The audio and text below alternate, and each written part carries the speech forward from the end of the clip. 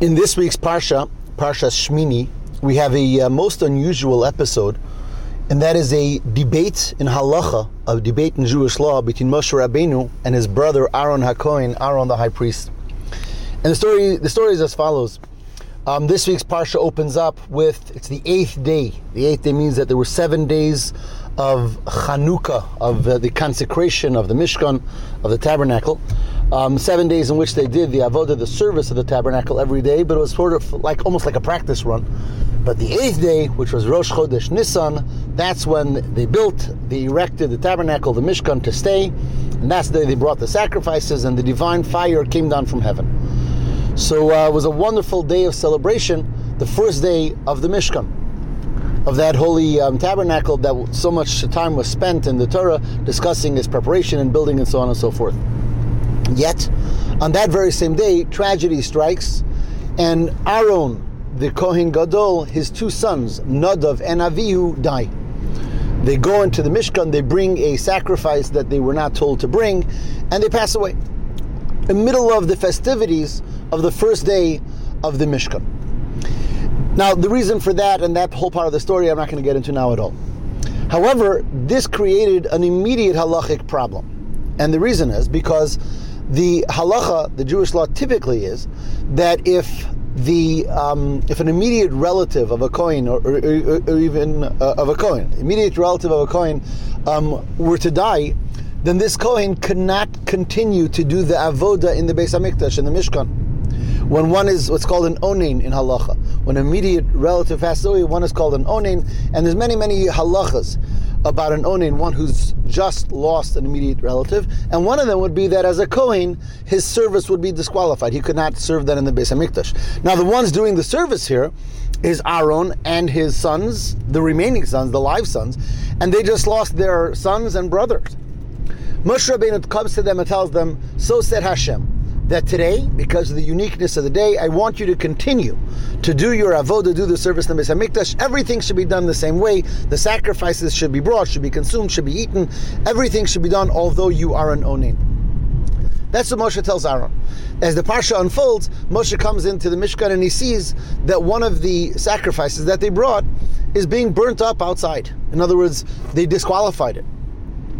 And Moshe gets upset. He tells Aaron, didn't I tell you that nothing was to be disqualified today? Didn't I tell you that even though you're an onein and even though you just lost your son, then everything should continue, the sacrifices should be eaten? Why then is this one sacrifice, why was it disqualified? Why is it burning outside?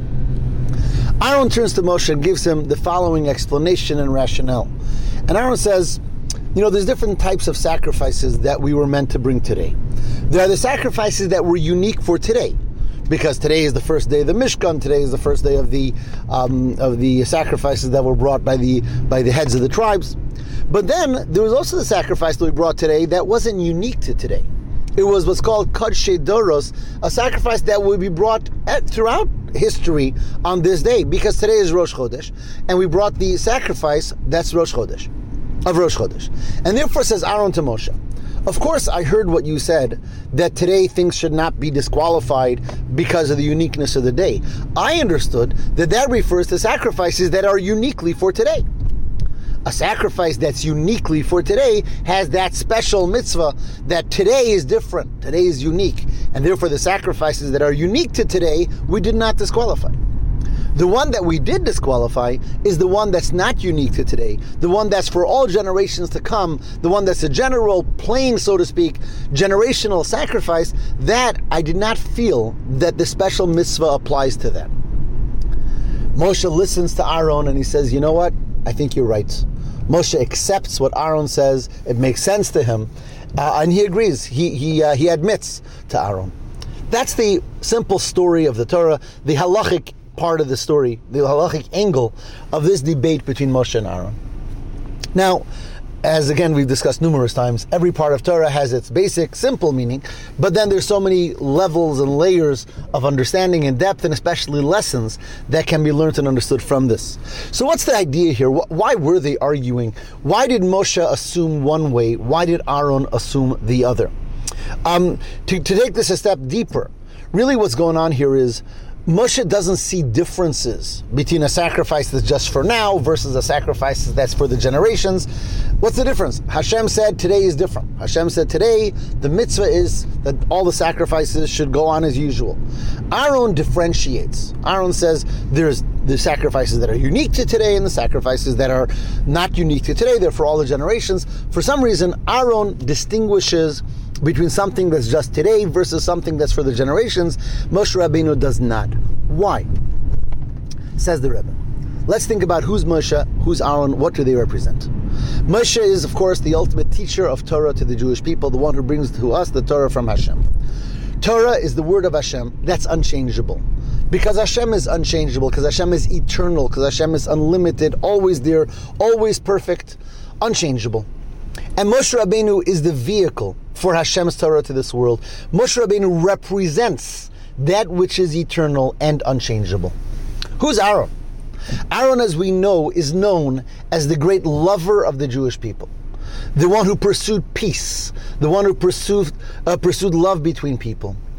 People are changeable. People are imperfect. People aren't eternally in one way. People change. People are in a state of flux. Aaron is the people's person. Moshe is Hashem's person, if you will. Again, Moshe stands for Hashem, stands for the word of Hashem. Aaron stands for the people. What can I do for them? How can I help them? And herein lies the source of their difference. Moshe represents the eternal. Eternal truths don't change. And therefore, when Moshe sees sacrifice, he doesn't make distinctions between a sacrifice that's just good for today, a sacrifice that's generational. Whatever is true today is true always. Whatever is true always is true today for Moshe Rabbeinu's perspective, which is the perspective of godliness, of Hashem himself. And Aaron sees things differently. Aaron sees things from the human component, from the component of, yes, there's changes, there's differences between today and next year. People behave a certain way today, next year changes, and therefore, when he sees different types of sacrifices, they're very different in his eyes, a generational one and one that's just for today. But here it gets even more interesting. At the end, Moshe agrees to Aaron. He says, I think you're right. What does that mean? If Moshe represents eternal truth, and therefore the lack of change, how then can he say, Aaron, you know what? Maybe you're right that there's a difference. And herein tells us the Rebbe lies a tremendous and powerful lesson for all of us. And that is that even unchangeable eternal truth has to be able to look at a human being and see that because they're imperfect and because they're in a state of flux, so there can be truth, even if it's not eternal. In other words, even if it's changeable, even if it changes, at that moment it could be a moment of truth. And that's what Aaron successfully explained to Moshe, so much so that Moshe accepted it. Let's talk about that on a very practical level for a moment to make sure we understand. And I want to talk about it both in a level of a person looking at themselves, and even more importantly, when we're looking and dealing with someone else. When we look at ourselves, sometimes we criticize ourselves and we say, okay, today I had a good day. Today I did what I wanted to. Today I lived up to my expectations, to Hashem's expectations of me. But what's its value if tomorrow I don't? Or yesterday I didn't? After all, if I would be fully truthful, then I would be perfect. Then every day would be right. If I would be truly committed to Hashem, then it wouldn't just be today that's good. Every day would be good.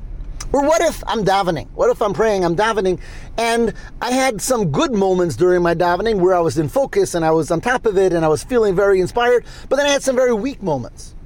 So one might come and say, well, if I would have been a real davener, if that would have been real, it would have been straight through. It would have been always.